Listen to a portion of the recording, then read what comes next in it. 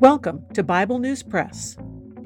Our goal is to discuss biblical faith beyond cliches and buzzwords, whether such words are religious or political. Sometimes we sit around the table and fellowship. Sometimes we do a little time travel. It is all part of our journey with our Abba Father, who has given us the key to life. We do it with Jesus, and we do it together. Welcome. Hello, I'm Laura. Today I will be reading Genesis chapter 6 from the World English Bible.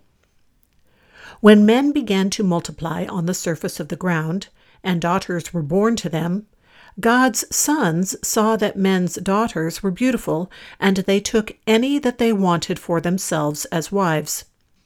Yahweh said, "My spirit will not strive with man forever, because he also is flesh. So his days will be 120 years. The Nephilim were in the earth in those days, and also after that, when God's sons came into men's daughters and had children with them. Those were the mighty men who were of old, men of renown. Yahweh saw that the wickedness of man was great in the earth, and that every imagination of the thoughts of man's heart was continually only evil. Yahweh was sorry that he had made man on the earth, and it grieved him in his heart.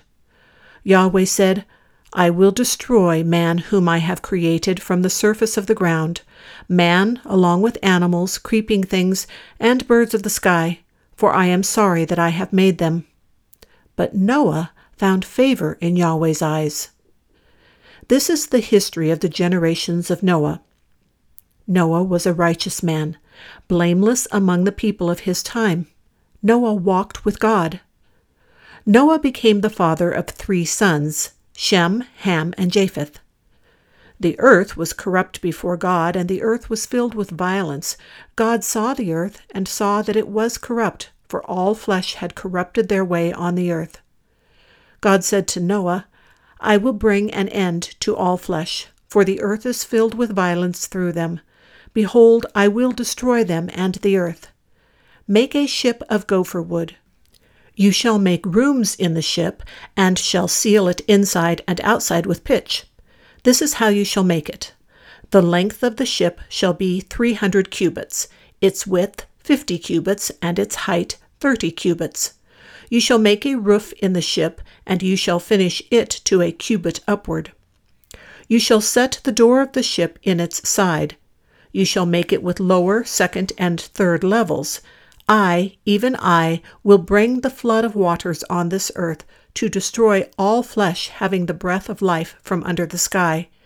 Everything that is in the earth will die. But I will establish my covenant with you. You shall come into the ship, you, your sons, your wife, and your sons' wives with you. Of every living thing of all flesh, you shall bring 2 of every sort into the ship, to keep them alive with you. They shall be male and female. Of the birds after their kind, of the livestock after their kind, of every creeping thing of the ground after its kind. 2 of every sort will come to you to keep them alive. Take with you some of all food that is eaten, and gather it to yourself, and it will be for food for you and for them.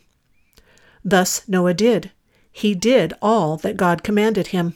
That is the Bible News Press segment for today, but not the end of our journey.